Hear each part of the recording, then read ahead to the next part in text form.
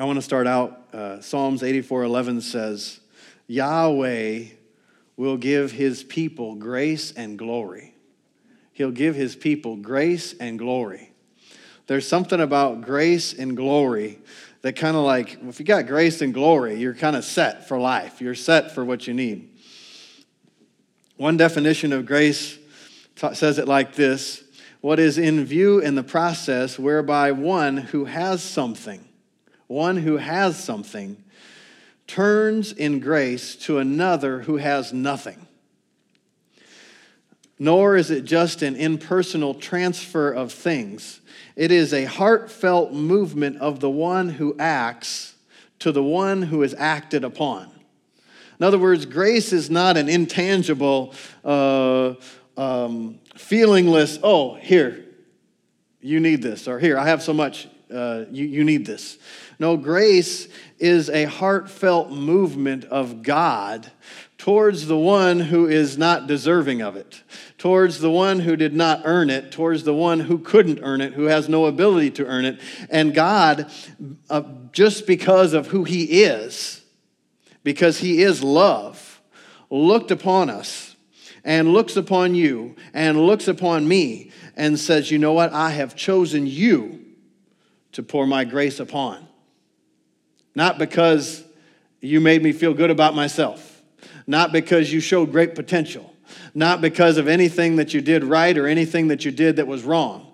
But solely because he is the God of love, and he is the God of mercy, and he is the God of grace. The Holy Ghost is actually called the Spirit of grace. So the anointing, you could say, is the grace of God. When the anointing comes on you, the grace of God actually is coming upon you. The grace of God shows up in our lives by faith. I quoted Psalm 84:11, for the Lord God is a sun and a shield. The Lord God will give grace and glory. He'll give grace and glory. When grace was poured upon the Israelites, grace was poured upon the Israelites as they were leaving Egypt. And that grace gave them this attractiveness or this magnetism to the Egyptians whom they were fleeing, so that they loaded them up with all of their goods and all of their stuff. That's because the Word of God tells us the grace of God was upon them. The grace of God came upon the Israelites as they fled. And then the grace of God, the favor of God. When the favor of God comes on you, or the grace of God comes on you, or comes on an individual, that grace or that favor comes upon you in such fullness that you actually gain an attractiveness. And it's as if it's not passing from God through you to another, but now you actually possess it. So that you, in the earth, become this attractive force to the world of God and the things of God. Oh, how does that come? Because the Holy Ghost comes to live inside of you. And he is the Spirit of grace. And when he comes, everything that he has, he brings with him. I love, Pastor Mark talks about, making room for the Holy Ghost or making room for the supernatural. And he has an illustration that he tells, that when the Holy Ghost moves in, he's got to bring some stuff. And in order to fit all of his stuff, it's not like he's just bringing a few moving trucks. I mean, you look and there's like a freight train for miles and miles and miles of all this stuff that he has to bring. But he comes and there's one problem. And that one problem is your stuff is in the way. And so in order for the Holy Ghost stuff to occupy space in your heart, your stuff has to get out of the way. And I love that illustration because pistis, which is the Greek word for faith, and in the New Testament was written in Greek originally, pistis, the definition of pistis says that it is a turning away. Faith, trusting God, is actually a release and a turning away from self-confidence and from your own ability and from the world's ability and the world's supply to Jesus. That we actually turn and release everything and turn to Jesus. And then it also says that pistis, faith, Hebrews 11:1 says this. Now faith is the substance of things hoped for, the evidence of things not seen. In other words, you might say, well, how does he know that? Or what does he know? Well, because faith is the substance of things hoped for. And so I have this hope, Christ in you, the hope of glory. In other words, the hope of rising up, the hope of the manifestations of God, the hope of the blessings of God. But faith is based on hope, right? Faith is the substance of what you hope for. So first you have to have hope. So don't ever throw out hope. You have to have hope. But then faith is the substance of those things that you have hope for. So hope says, oh, that would be wonderful. That would be marvelous if I could just get to there. If I could somehow, it's like this utopia or this, well, everything's going to be wonderful one day. That's hope. Faith is now. Today is the day of salvation. Hebrews 11:1, now faith. Not tomorrow faith is the substance of things hoped for. There's no substance to tomorrow faith. That's called hope. Hope's not bad. Hope is good. Don't cast away your hope. But faith is now. So now faith is the substance of things hoped for. The evidence of things not seen. Have you ever just known something? The Lord told you something, or you saw it in the Word, and somebody said, can you explain it? And you say, no, I can't really explain it. I just know. That is substance. In other words, why are you acting like that? Because I know on the inside. In other words, your faith has given substance to that. And then if you just don't turn away, if you stay firm in faith, through faith and patience you inherit the promises, all of a sudden you'll begin to see other manifestations. Like you know on the inside, there is substance to this. And somebody looking from the outside, they might not know there's substance, but they'll know. They'll know like, well, they really believe what they're saying. And they might say, Ethel, I think he really believes that. I can't believe it. I can't even believe it, but he believes that. So faith is the substance of things hoped for. Now faith. Faith is current. Faith is now. Faith is at the moment. And so in the definition of faith, pistis, you find that faith, by its very definition, in this big old 10-volume dictionary I have, TDNT, Theological Dictionary, New Testament, its very definition means it has to be current. It has to be now. Faith is not something that you did believe or something that you're going to believe. It's something that you believe right now in this present situation that applies to you. So it's not like my faith. It's your faith in God. There are times when it's, if I'm going to pray for you, I'm going to act in faith. But you look, if you want to be guaranteed that you will receive from God, then you act by faith in God. Jesus said, Mark 11:22, have faith in God, or lay hold on God's faithfulness. And then he goes on to say, for whosoever will say to this mountain, right? And he goes on and speaks. But the first prerequisite he says, have faith in God, or lay hold on the faith of God. Amen. In other words, you're not going to do this on your own. You grab hold of the faith of God. How do you grab hold of the faith of God? Faith comes by hearing, and hearing by the word of God, or faith comes by hearing and hearing, or faith comes by currently hearing the word. So faith does not come by the word you have heard. Faith comes by hearing the word. We traveled with Brother Hagin, and he would, when he'd have something that wasn't real pressing in his own family, I remember one time he talked about his daughter had a growth on her eye, and when he got a letter that she had a growth on her eye, so he didn't just pray. He was preaching faith. He was preaching healing. He was ministering faith, ministering healing in his services. His daughter was at home, and he was out traveling. But he didn't just say, I command that growth to get off of her eye in the name of Jesus. You know what he did? He went back over, he had all of the healing scriptures highlighted in his Bible, and he turned, most of them he could memorize because he had a photographic memory. But he physically turned to every healing scripture, read every healing scripture over the course of 2 or 3 nights after he was done in the services before he went to bed. And then he said, and then and he wrote the letter, and then they got the letter on Friday, and within 3 days after they got the letter, the thing had fallen off her face. I just say that to say, you may be a mighty man or woman of faith and power, but all of us have to rely upon the words of God to feed our spirits. You feed your body like 3 meals a day, most people do.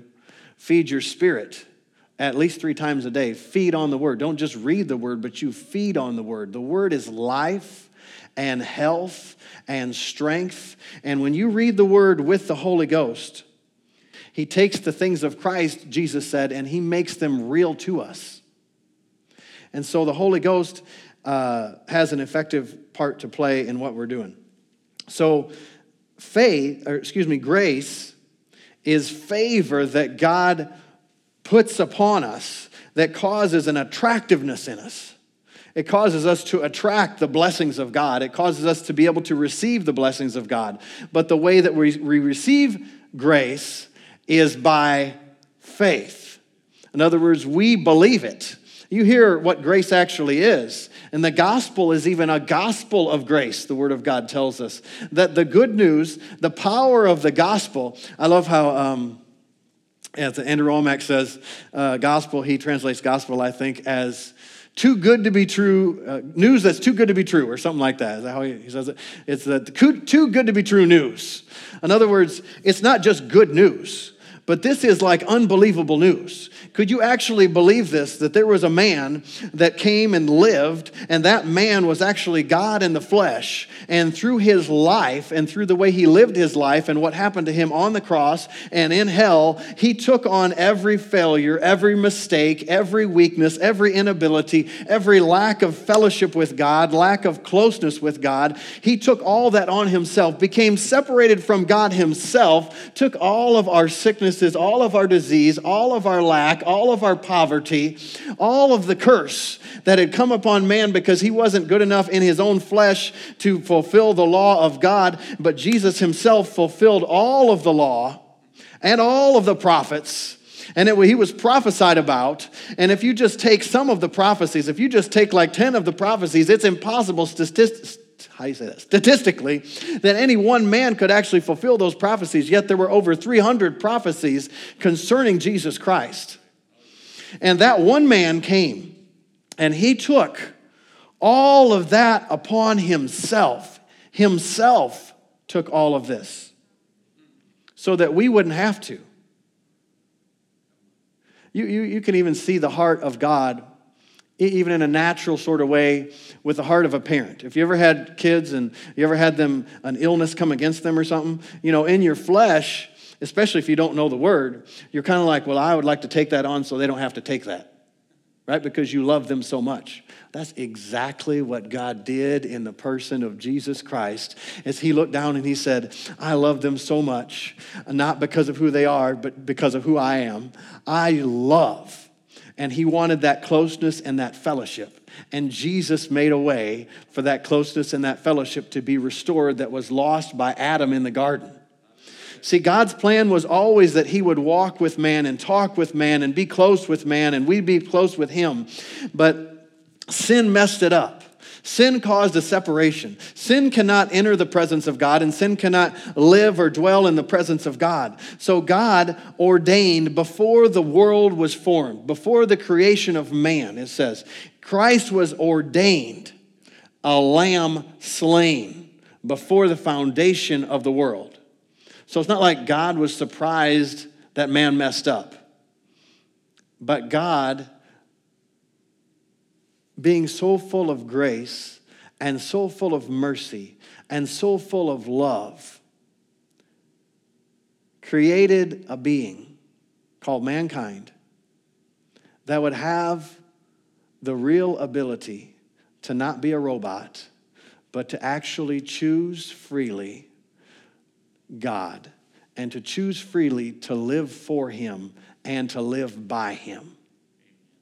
That he is the source of man's life. That he is the reason that we have vigor and vitality and hope and joy and strength. See, he never wanted man to stray away, but he wanted man to have total free will, so that our love for him was a choice, because love can be nothing else. That you choose to love him.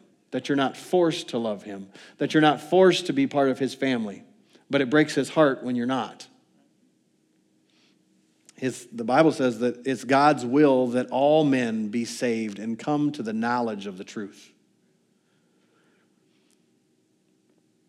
And because of Jesus, because of the blood of Jesus and the life of Jesus that was given up and that was sacrificed, we can enter into the family of God.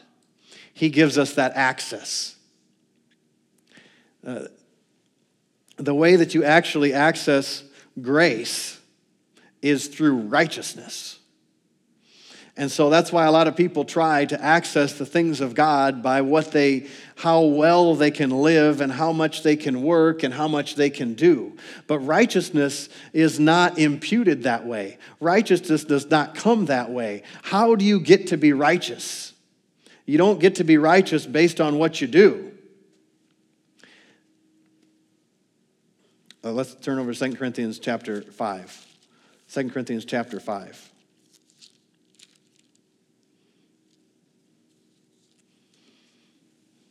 Verse 21, for he, that is God, made him, that is Jesus, to be sin for us, who knew no sin, that we might be made the righteousness of God in him. That we might be made the righteousness of God in him. Not, my name is Tim, so not the righteousness of Tim. Not the righteousness of whatever your name is, but the righteousness of God. Kenyon summarized righteousness as the ability to stand in the presence of God without a sense of guilt, fear, or inferiority. In other words, you belong here. You were made for this. And so righteousness comes by your birth, when you're born, but not when you're born of flesh, when you're born of God. Like Jesus said, Nicodemus said, how can you get into heaven? Jesus said, you must be born again, or the margin of my Bible actually says, born from above. And so you have earthly parents, but you can have a heavenly Father. And the heavenly Father, God himself, has made a way that you can come and be his child. And that is through his own Son and the blood and life of his own Son that's poured out. That is Jesus. And so the second that you are born again, if you go back up to verse 17 of the same chapter, therefore, if any man be in Christ, Amplified says, be engrafted into Christ. I love that picture because if you engraft a branch into a vine, which of course Jesus said in John chapter 15, I am the vine, you are the branches. He that abides in me, if you abide in him, he that lives in me or from me, right? And so we are engrafted into Christ, engrafted into the vine. What happens when you engraft a branch into the vine? What is in the vine begins to flow into the branch. And then it begins to sustain the branch. I said last week, I had cut down some trees, and I just left them laying because I was in a hurry. And I still haven't picked them up. They're kind of on the side of my yard. So I cut down these trees, and the second that those were cut off, life ceased to flow in those branches. And now, I didn't take a picture, but if I'd have taken a picture, you'd see all of these leaves that were vibrant and green, and some of them had there were actually vines growing on these trees. And those vines were lush, and they were actually choking the tree. And all those leaves on all of those vines are brown and brittle and dead. But when you're engrafted into Christ, in the New Testament, there's about 130, 134, depending on how you count them, phrases in Christ, in him, in whom. And those all mean engrafted into or joined to. If any man be joined to Christ. One of them was what we read, verse 21. For he made him to be sin for us who knew no sin, that we might be made the righteousness of God, engrafted into him, or joined to him. Well, if you're the righteousness of God, then how come you don't act like the righteousness of God? Well, because you don't know it here. Well, I should say that's not true what I just said. Because you don't know it here. Because a lot of people know it here. They quote, I am the righteousness of God in Christ. And they have a mental, can you call it, mental assent, or mentally agreeing, or they reason it out. Okay, well, if Jesus is God and the Holy Spirit inspired Paul to write this, and then this is what he said, so then, okay, that must be true because of what he said. Like, one of my favorite scriptures is Psalm 119, 128. I esteem your precepts above all else to be true, and I hate every false way. So that's the Lord dealt with me on that scripture because there's a lot of things you don't understand in the Word. But I said, you know what? I esteem this as true. But I might not know it in my spirit. In other words, faith comes, or one translation says, is awakened by hearing the Word of God. The word for hearing there is rhema. And rhema is when the Word of God becomes so real to you, it's almost as if God spoke it to you. And sometimes it can be that vivid, that all of a sudden you're like, whoa, and it just becomes so real, and you're like, well, I just believe that. I use the illustration a lot of times. You try to explain the quote-unquote revelation, and sometimes I think we call it revelation. We scare people. Revelation is really just something that has been the Holy Spirit revealing and showing and unfolding. He is the teacher. Jesus said, you don't even have need for any man to teach you because the Holy Spirit will teach you all things. Or Jesus didn't say it, Paul said it over in Timothy. So the Holy Spirit will teach you. But why do we have teachers? Like, why am I teaching right now? Well, because when he ascended on high, he gave gifts to men till we all come into the unity of the faith, to the knowledge of the fullness of the Son of God. Well, we're not there yet, so that's why we need the fivefold ministry. And besides that, have you seen the condition of the world? Well, the Bible says that we should assemble together all the more as you see the day approaching. Paul said that the body of Christ is like a physical body. And can the eye say to the hand, I don't need you, or the foot, to the elbow, I don't need you? But there is a salve that every part of the body supplies when it comes together in unity. And so when we come together, there is a supply of the Spirit of God that your needs that you have are actually met when each person in the body fulfills their calling and their role. And then the Holy Ghost can flow. When you come together, every one of you has a psalm, a doctrine, a revelation, an interpretation. Let everything be done what? To build up or to edify.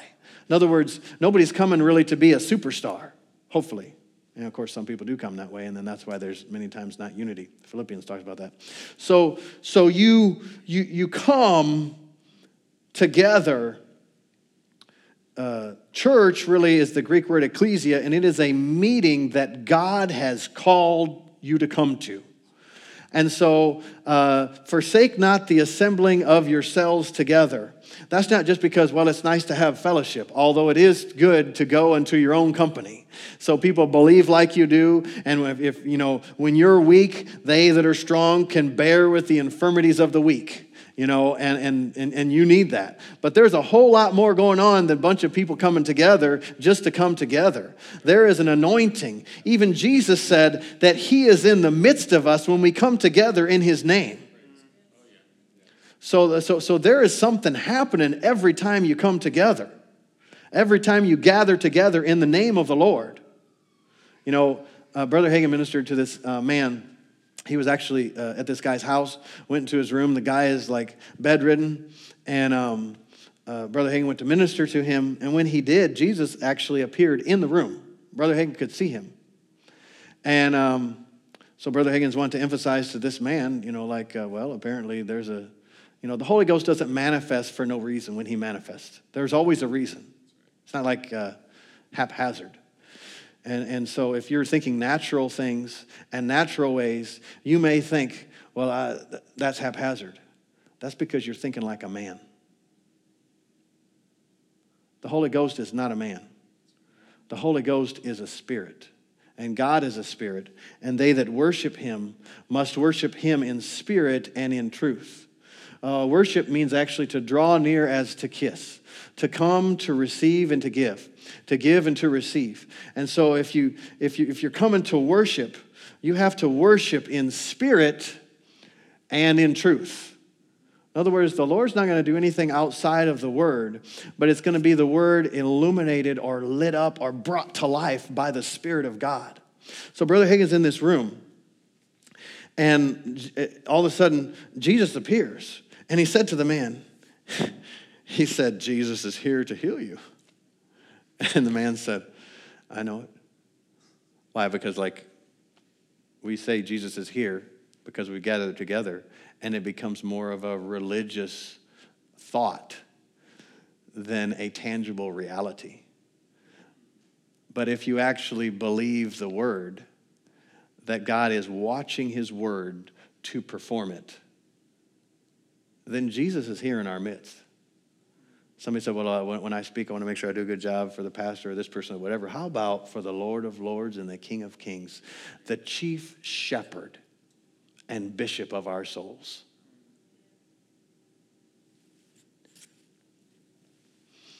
Thank God.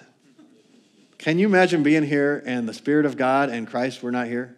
What would be the point? He'd just be go through the motion. Okay, let's do this, because we're supposed to. No. The Christian life is not a ritual. The Christian life is not a club. The Christian life is not a formality. The Christian life and the gospel message is not a self-help message. It is not a feel-good message. It is the wisdom of God and the power of God and the life of God in every situation at every moment. And that when the gospel is preached, when the anointing comes, that it will remove burdens and destroy yokes. It will remove bondages, that the chains fall off. Luke chapter 4. Speaking of the anointing, Jesus said in Luke chapter 4, verse 18, the Spirit of the Lord is upon me, because he has anointed me to preach the gospel to the poor. He has sent me to heal the brokenhearted, to preach deliverance to the captives, and recovery of sight to the blind. Listen to this, to set at liberty them that are bruised, and to preach the acceptable year of the Lord. Glory to God. And so Melody, my wife, was over in India. She went on a missions trip right after she graduated from high school. I don't know. She went over there for, 2 months, I think, or something. She went over there for a decent length of time. And when she was there, she was reading the word, and she came upon this verse. And she saw that, and she said, like she had never seen it before. She said, I saw that, and I was like, that's me. She saw herself in the Word. And as soon as you begin to see yourself in the Word, all of a sudden, the life of God, the power of God, the blessings of God, the promises of God come alive. You know, T.L. and Daisy Osborne, actually, they went to India. That's funny, I never connected those two things. But they went to India as their, when they first were missionaries, and they failed miserably because they didn't get hardly anybody into the kingdom of God. Because they went over there, and they had their Bible, and they would tell the people this is the holy word of God. This is a holy book, and these words are from God himself. Well, then they had, the book that the Hindus use, and also Islam was over there at that time as well. Then they had the Quran. And the people there, they said, well, this is the Holy Quran. These are the words from God himself. Well, and so they're basically saying, okay, yeah, but that's a false religion. This is the truth. And so they found themselves in this position where they're it's saying their God against our God. And so they came back after 9 months kind of defeated and well, we're just flat failures. We couldn't even get people born again. And through the course of a couple months, the Lord just kind of took them through, and they saw Jesus in 4 different visions. One of them was actually a vision of Jesus that TL had, but the rest was they saw Jesus ministering in a person because they saw someone speak the word, and they saw the same miracles that are recorded in Acts happening. And they said, well, if they can do that, the Holy Ghost actually said in the service, if they can do that, you can do that. Same thing that the Holy Ghost said to my wife in India. So they said, well, we're going to go back and we're going to reread the New Testament like we have never read it before. So they did, and they saw themselves in the New Testament. They saw Jesus in the Word, and they saw themselves in Him. And then they went out, and they had all these experiences. Then they went out and they said, okay, and this is in Oregon. They're like, well, we're doing it like this never happened before. So we're going to have a healing meeting. Anybody needs healing, come on. So they advertised, did all this stuff. And of course, the devil said, you're going to fail. What are you doing? You know what? And he said, the Lord doesn't always do this. He said like the first 8 or 9 people that came up, some were completely deaf, completely blind. All of them were instantly healed and instantly set free.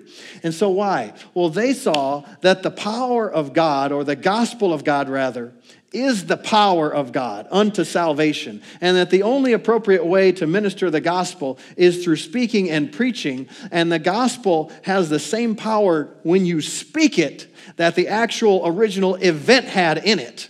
In other words, when you talk about the death of Jesus, the burial of Jesus, and the resurrection of Jesus, the power of God that raised him from the dead is manifest at that moment, and anyone that grabs hold of it will be set free. The chains will break off. The bondage will go. The confusion will cease. God is not the author of confusion. Paul said, let all things be done decently and in order. But like I said, so if the Holy Ghost is doing it, it's going to be decently in order. But you might not judge it that way. Mark Hankins' dad said, you need some services where you have to explain it to the visitors, what's going on. What does that mean? Well, that means if you come in to an assembly of believers that are actually an assembly of believers, and they've come together to meet with God, that there may be some things that happen in the service that the natural mind can't comprehend or doesn't understand or thinks, what's the value in that? But the Holy Ghost knows what he's doing.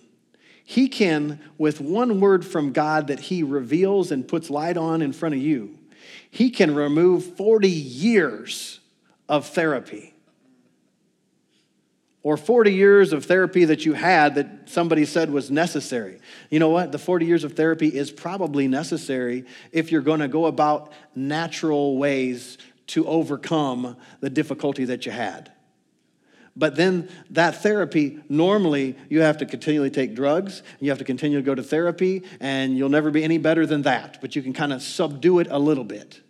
That is not the way the Holy Ghost works. He goes to the core of your being, and he does whatever operation is necessary, and he sets you free. Sets you free that it doesn't matter what has happened in your past, doesn't matter how somebody hurt you or why they hurt you or what they did, that you actually can freely forgive and freely give it up, and then you can live the life of God and the life of Christ through your being.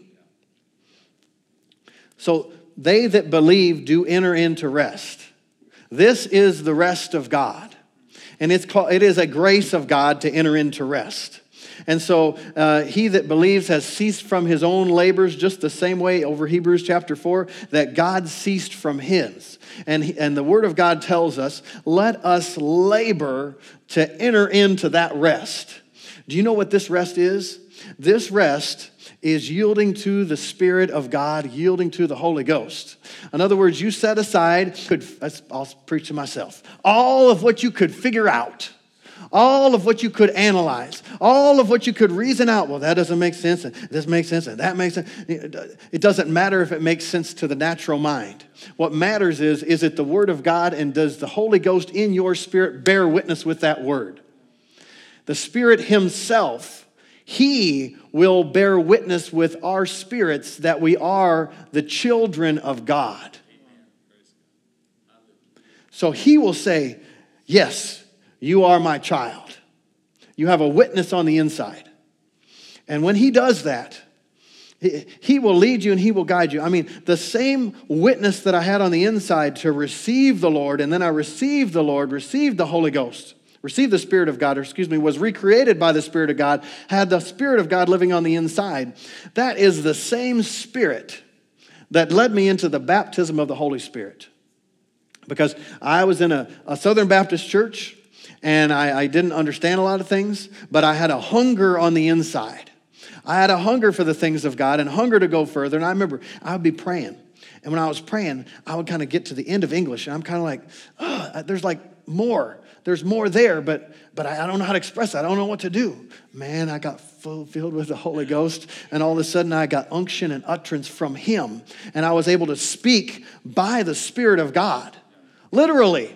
Like words that I did not come up with. And because I my natural mind can be kind of analytical, I would speak in other tongues.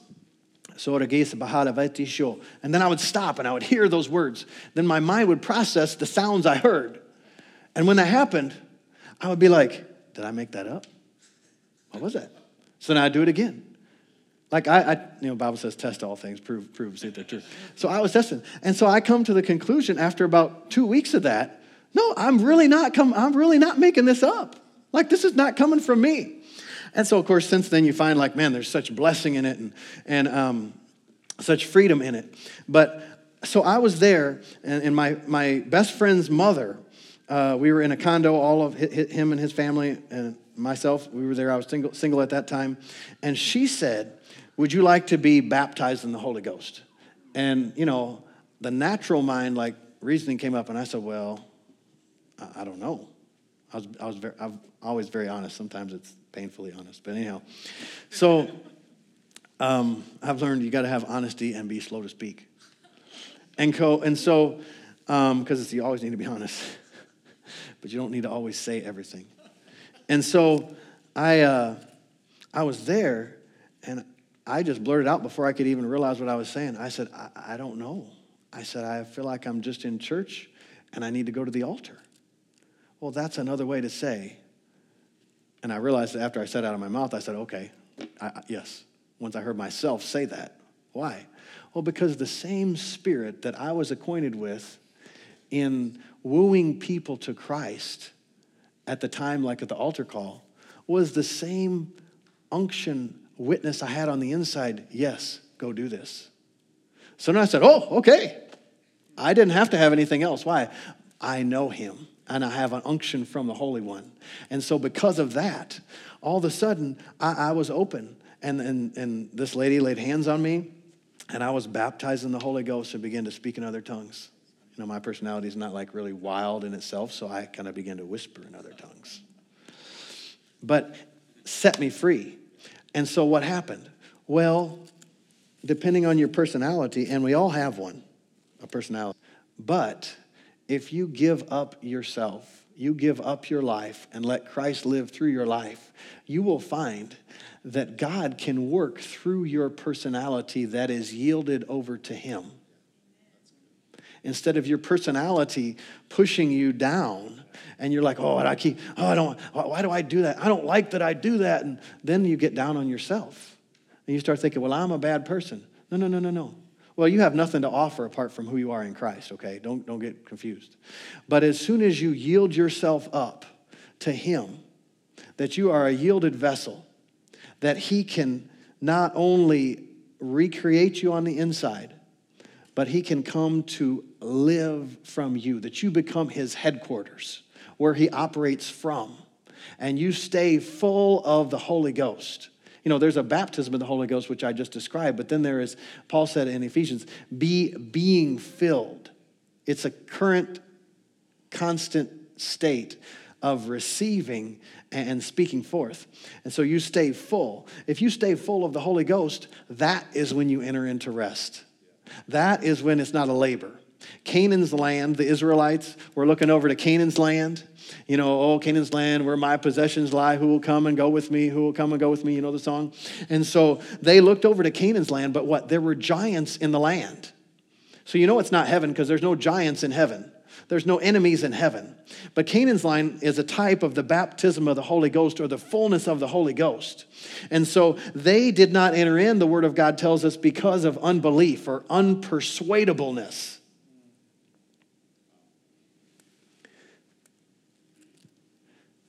And then I love over in Isaiah 28:11, for with stammering lips and another tongue will he speak to this people, yet they would not hear.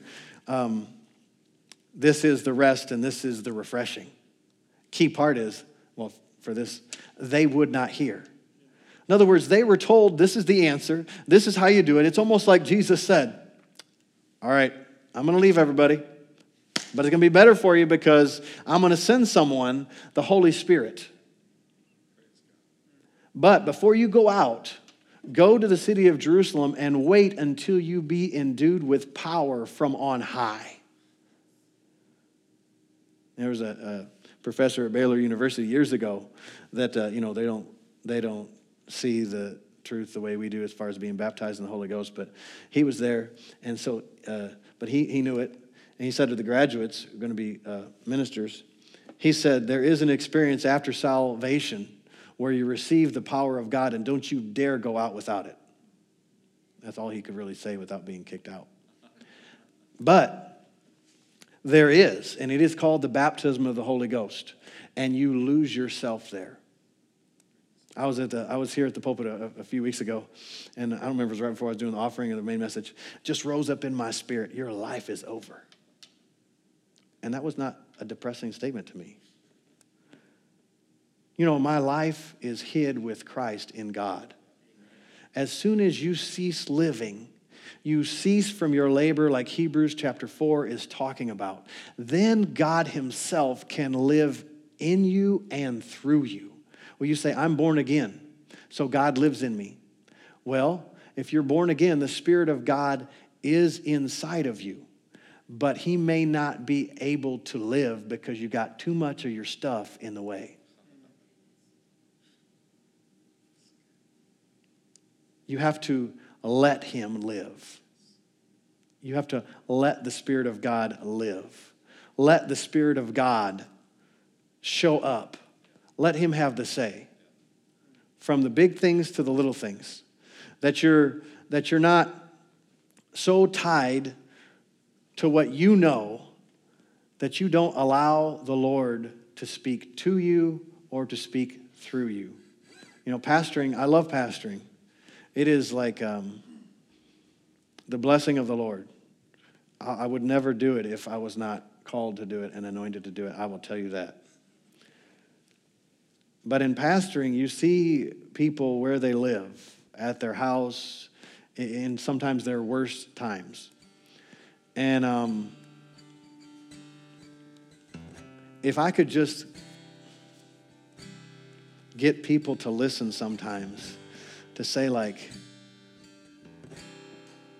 if you just can give up you and accept Jesus. I don't mean be born again, although if you're not born again, yes. But I mean like, if you can set aside all of that other stuff and just rely on him only, you would have a life of freedom. But sometimes because of bad experiences and difficulties, we're afraid to let go of that thing. And when we don't let go of that thing, God can only do so much. He'll bless us as much as we'll allow him. But he's not like a devil or a demon. He doesn't force you. But if you freely say, okay, Lord, this is really scary for me because I've always been the one that's been controlling this. But if we say, okay, Lord, but I'm turning it over to you. I'm freely turning it over. I'm going to trust you. A lot of times people have done that to accept Christ. And then they go to try to live life in their own ability. Like the Galatians, that's what Paul said to the Galatians. Like, you begun in Christ. You begun trusting. You begun believing in the grace of God on your behalf. But how are you so soon removed from that?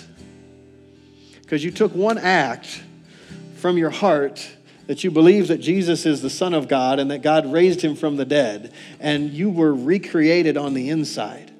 But then after that one act, you went out to live your life in your own ability.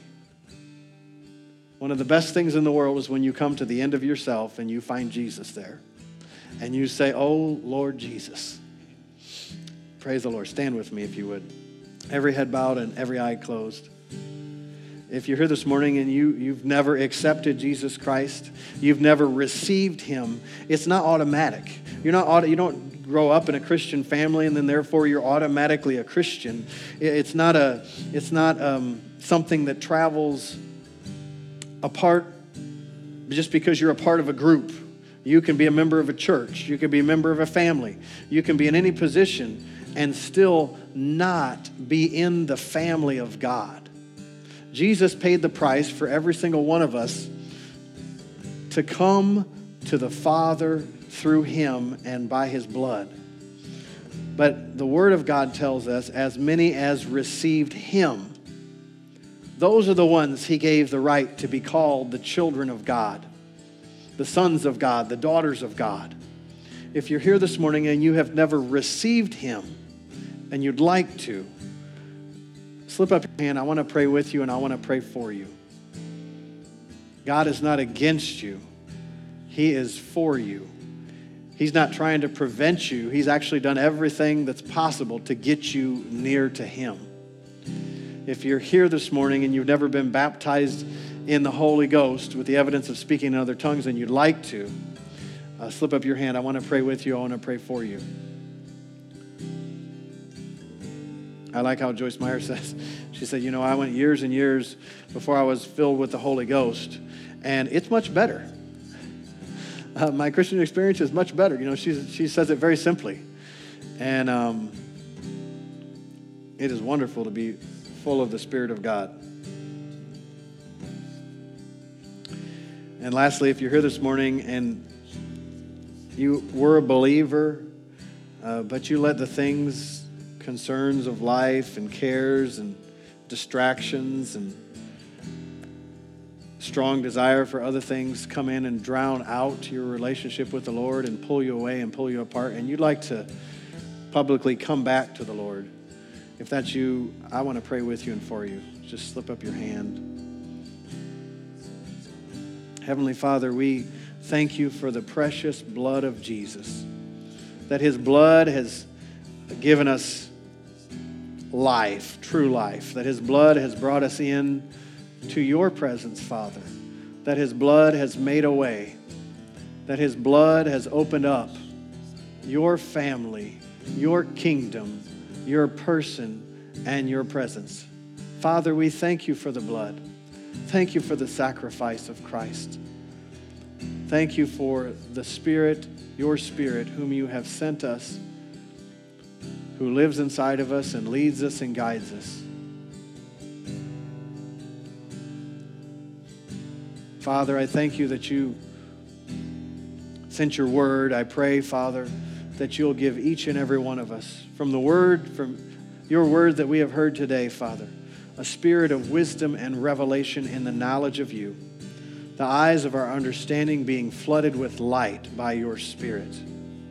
Father, that we may live up on top and not underneath. Father, that we may live with the knowledge of who we are in Christ and who you've made us to be and who you are. I pray, Father, that you'll fill each and every person under the sound of my voice that's born again afresh with your Spirit, filled with glory, filled with power, filled with might. Father, we thank you, we praise you, and we glorify you. In Jesus' name, amen.